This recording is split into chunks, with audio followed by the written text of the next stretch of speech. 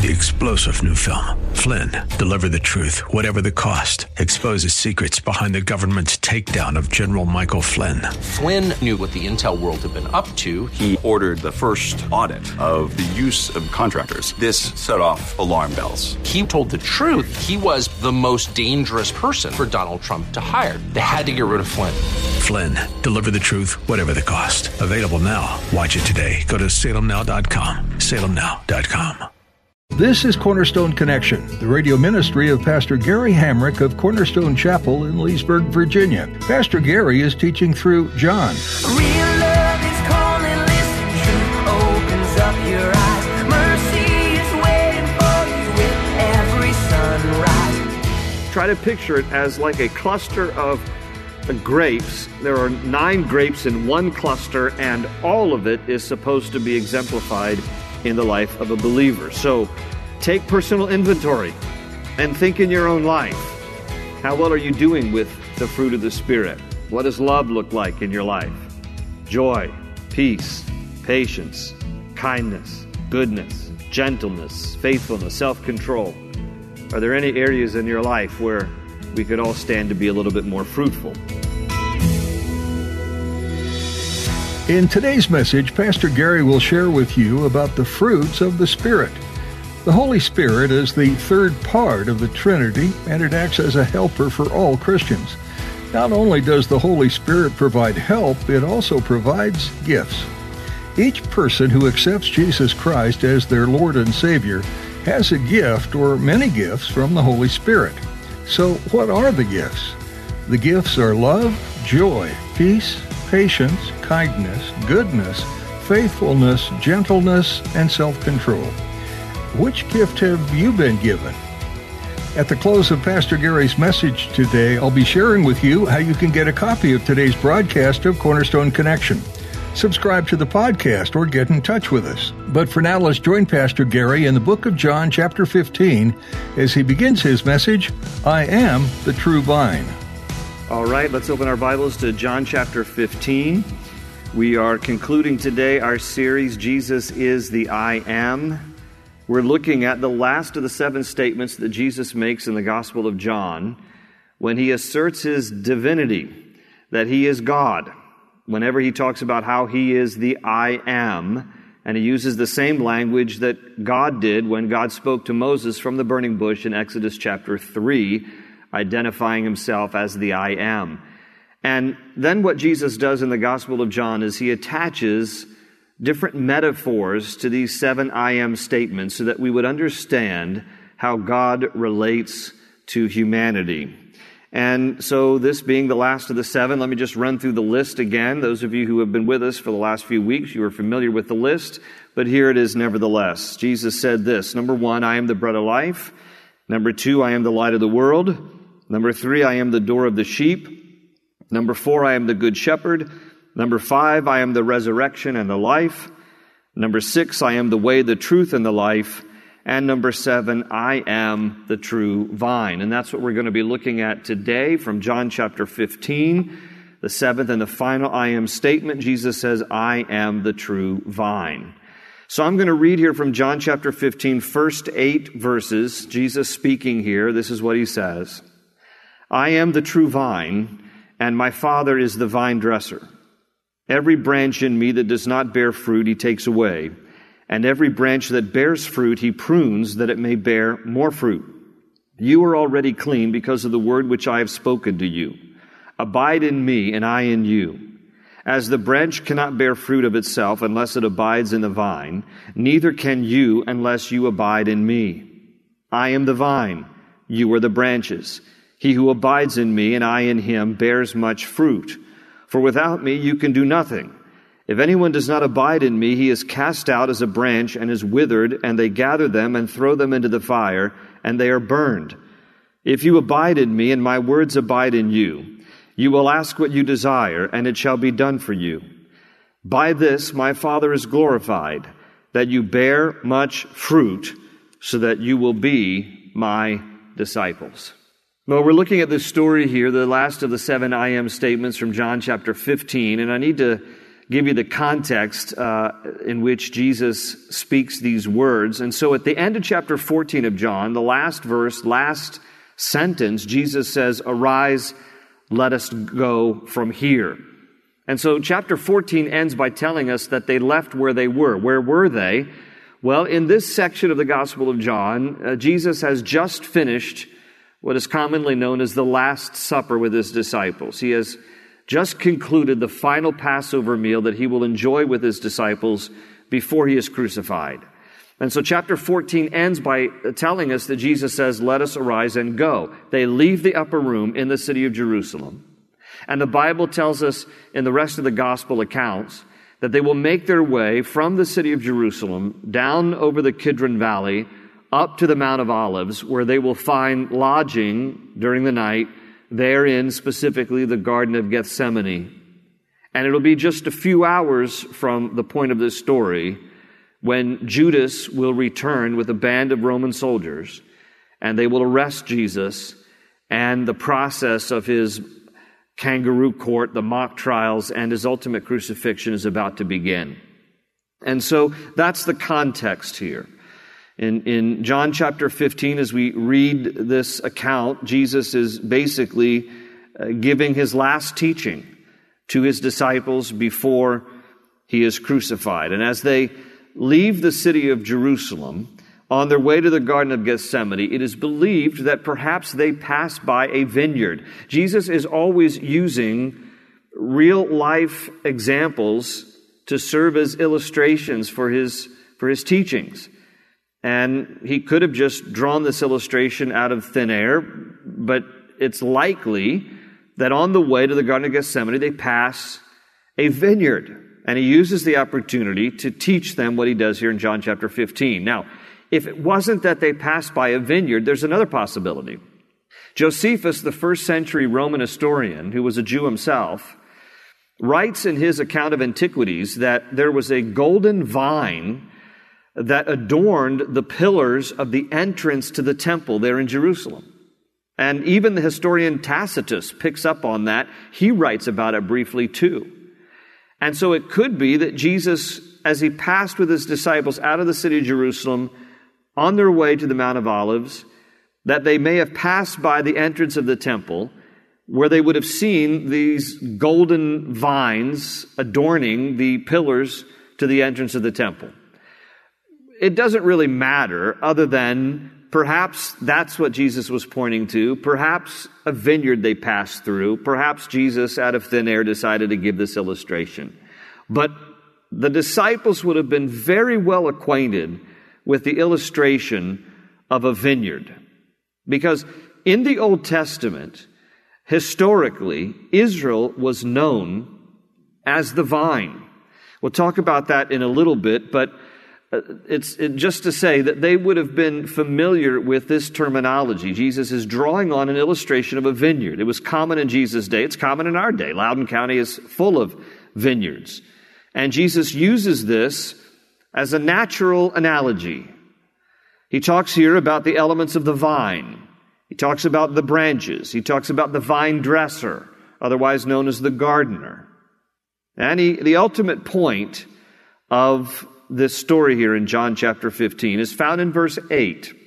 "By this my Father is glorified, that you bear much fruit, so you will be my disciples." So here's the main point of this illustration. Jesus wants us to be fruitful as his disciples. Jesus wants us to be fruitful as his disciples. Now, what exactly does it mean to be fruitful as a follower of Christ? That's one question. And secondly, how do we get there? How do we become fruitful? And so first, what does it mean to be fruitful as a follower of Christ? Well, Paul gives us a list in Galatians chapter 5 about the fruit of the Spirit. And there are 9 things that he mentions there in Galatians 5, 22 and 23. But the fruit of the Spirit is love, joy, peace, long-suffering or patience, kindness, goodness, faithfulness, gentleness, self-control. Against such there is no law. In other words, Paul ends that section by saying there's no limitation on these qualities. There's no restriction on these qualities. We should have an abundance of the fruit of the Spirit. And by the way, it is literally the fruit of the Spirit, not fruits. The way that it is written in the language indicates that this is to be accepted and understood as one cluster of fruit. In other words, it's not that Christians can say, well, I have a little bit of the fruit of the Spirit, but not all of the fruit of the Spirit, and that's okay. God expects us to demonstrate, to exemplify all of the fruit of the Spirit as a singular thing. So try to picture it as like a cluster of grapes. There are 9 grapes in one cluster, and all of it is supposed to be exemplified in the life of a believer. So take personal inventory and think in your own life. How well are you doing with the fruit of the Spirit? What does love look like in your life? Joy, peace, patience, kindness, goodness, gentleness, faithfulness, self-control. Are there any areas in your life where we could all stand to be a little bit more fruitful? And so, how do we get there? How do we become more fruitful? How do these qualities become more recognized in our lives? Well, in the analogy here in John chapter 15, Jesus speaks about how He is the vine, we are the branches, and God the Father is the vine dresser or the gardener. And He starts out there in verse 1 by saying, I am the true vine. Now, He probably means true in the sense of faithful, not in the sense of the opposite of false, just that He is faithful and true. And the reason why He probably means it that way is because, again, the disciples would have recognized the analogy. Israel was compared and called the vine of the Lord in the Old Testament. In Psalm chapter 80 and Isaiah chapter 5, and let me just explain a little bit from Isaiah chapter 5. There was a rebuke there to the nation of Israel in Isaiah 5, where Isaiah talks about how God planted a vineyard, and He tended that vineyard, and He cared for that vineyard, and He loved that vineyard. But then when the vineyard produced grapes, they were wild grapes. And so because of it, God took away the hedges, He took away the protection. And others came and plundered the vineyard and plucked the grapes.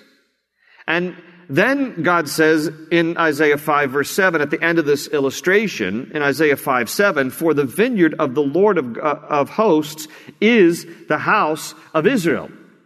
And so it was a rebuke. God was saying to the prophet Isaiah in the Old Testament that God loved Israel, planted Israel, took care of Israel, attended Israel, in every way provided for Israel. But Israel decided to become like wild grapes, doing their own thing, rebelling against God. And so God took down the protection, and He allowed other nations to come and to plunder Israel and to pluck the grapes, if you will.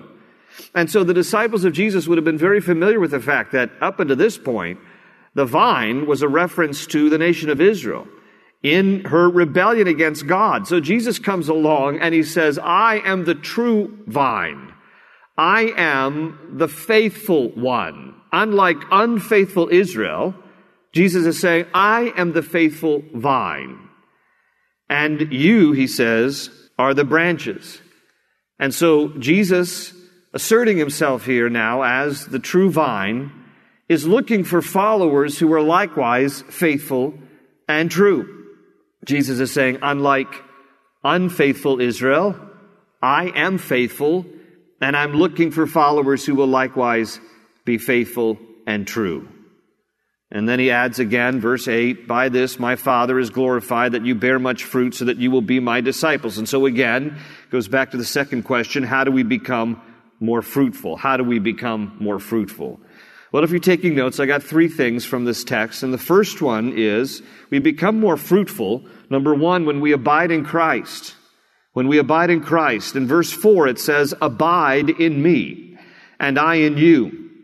As the branch cannot bear fruit of itself unless it abides in the vine, neither can you unless you abide in me. Over and over again, the word abide is used. In fact, 10 times just in John chapter 15 is the word abide used. And it basically means to remain, to stay in fellowship, to stay in close relationship, in communion with God. He calls us to abide in Him. And when we remain in close fellowship with Him, we will be fruitful. There is no fruitfulness apart from Christ. We will only exemplify the character of Christ when we are connected to Christ. When Jesus dominates my life, I demonstrate His qualities and His character. When my flesh dominates my life, I demonstrate my qualities and my character, which aren't good at all. In fact, Paul would say in Romans 7:18, "For I know that in my flesh, in me, that is in my flesh, nothing good dwells." Nothing good about us dwells. John the Baptist would say about fruitfulness in Matthew chapter 3, verse 8, "Produce fruit in keeping with repentance." So that's key. The way I abide with Christ is to keep humbling myself and regularly repent of my own sinfulness so that I might adopt His fruitfulness. We have to always be coming clean with God and confessing our sin and getting right with Him. When I stay close to Jesus, when I abide in Christ, then fruitfulness will be natural. That's true for all of us. A repentant life will be a fruitful life. In verse 5 here in our text, Jesus says, "I am the vine, you are the branches. He who abides in me and I in him bears much fruit, for without me you can do nothing." In other words, he says it'll be the natural result of abiding in Him that we will bear much fruit. As long as I abide in Christ, I will be fruitful in Christ. It'll be as natural as the fruit produced by a fruit tree. You know, the branch on an apple tree will produce apples just by virtue of the fact that that branch is connected to the trunk. The same is true for pears. The same is true for peaches. The same is true for grapes. As long as that branch is connected to the trunk or to the vine, it will naturally produce fruit. And so it is when I am abiding with Christ. When we are close to Him, in relation with Him, walking with Him, humbling ourselves, repentive before Him, then we will bear fruit. Another way that we will become more fruitful, number 2, is when we are lifted up by Christ. Now, let me show you where we see this. If you look at verses 1 and 2 again, he says, "I am the true vine, and my Father is the vine dresser. Every branch in me that does not bear fruit, He takes away." Other translations, I think NIV says, He cuts off. Now, before I explain what this verse means, let me tell you what it does not mean, because verse 2 has created a lot of consternation among Christians who read this and think, if I'm not fruitful, He's going to cut me off, He's going to take me away, I'm going to end up in hell, all because I wasn't very fruitful. Okay, that's not what this means. Verse 2 does not mean that if you aren't fruitful, that God is going to cut you off or take you away. There is a reference further down in this text about judgment. In verse 6, he says, "If anyone does not abide in me, he is cast out as a branch and is withered, and they gather them and throw them into the fire, and they are burned." Verse 6 is a veiled reference, maybe not so veiled, to judgment and the fire of hell, but it is in reference to those who are not abiding in Christ at all, to those who are not connected to Him at all, to those who have rejected Him and have no relationship with Him at all. There will be judgment. But that's not what verse 2 is talking about. In verse 2, in the New King James, which is what I'm reading from, there is a footnote that the words, when Jesus says, "Every branch that does not bear fruit, He takes away," or again, NIV says cuts off, the footnote tells us that takes away can be translated lifts up. It's from the Greek word airo, A-I-R-O, and airo literally means to lift up. Now, let me explain why it can mean that and how it fits better in regards to the way that in ancient times that they would grow vineyards. In ancient times, vineyards would grow along the ground. You know, today when you drive through parts of Loudoun County, or even some folks in our church have vineyards, you see very pristine, manicured vineyards where the vines are trained to grow up over these trellises or over these wires or these lines, and so they're up off the ground and they grow that way. Not in ancient Israel. In ancient Israel, vines would grow along the ground. And then the vine dresser or the gardener would come along, and at the places where it was starting to produce fruit, the vine dresser would place rocks underneath the branches to lift up the branches to get the fruit off of the ground so that then the fruit could grow in a more fruitful way. And if it weren't using rocks, sometimes they would take a branch and cut it like in the shape of a Y and use it like a stick to prop up underneath these branches so then the grapes could hang down and get them off the ground. Because if the grapes were on the ground, they were more subject to blight, to disease, to mildew, to insects. So they would come along and lift up these branches and get them up off of the ground. And so this is actually something very encouraging that Jesus is saying to us here in verse 2, not discouraging. The way a lot of Christians have been reading verse 2 all these years is that, God's going to cut me off if I'm not fruitful enough, and I'm going to hell if I'm not doing good things for Him. Okay, listen, God is pleased by the good things we do to honor Him and to serve Him, but works never get us to heaven. All right? And so this is a verse that when you look at the original Greek, airo, it really indicates the idea of how God comes along and lifts us up. When you're down, God lifts you up. It's pretty hard to be fruitful when you're down and discouraged. And so what does God do? In order to help us to be more fruitful, He comes alongside of us to lift us up when we're down. This is a beautiful verse here. God will come alongside of us and lift us up off of the ground. And I love this analogy because Jesus is telling us that the Father regularly inspects His vineyard to see where the branches are hanging low, and that He comes alongside of us to lift us up so that we might be more fruitful for His glory. This is the kind of thing that David alluded to in Psalm chapter 3, verse 3, when he wrote this, "But you, O Lord, are a shield for me, my glory, and the one who lifts up my head." God is the lifter of our head. Now, when David wrote that in Psalm 3, you can refer later to Psalm 3. The subtitle to Psalm 3 talks about when he was fleeing from his son Absalom. There was a time in David's life where his son Absalom rebelled against David, tried to lead a coup to take over as king, and this just broke the heart of David. And David was grieved over what his son Absalom was trying to do. And he wrote Psalm 3 under that kind of grief. And it's a beautiful picture about how God is the lifter of our heads when we're downcast. Here David is. He's been betrayed by his own son. By his own son who's tried to usurp his father's authority to take over the throne.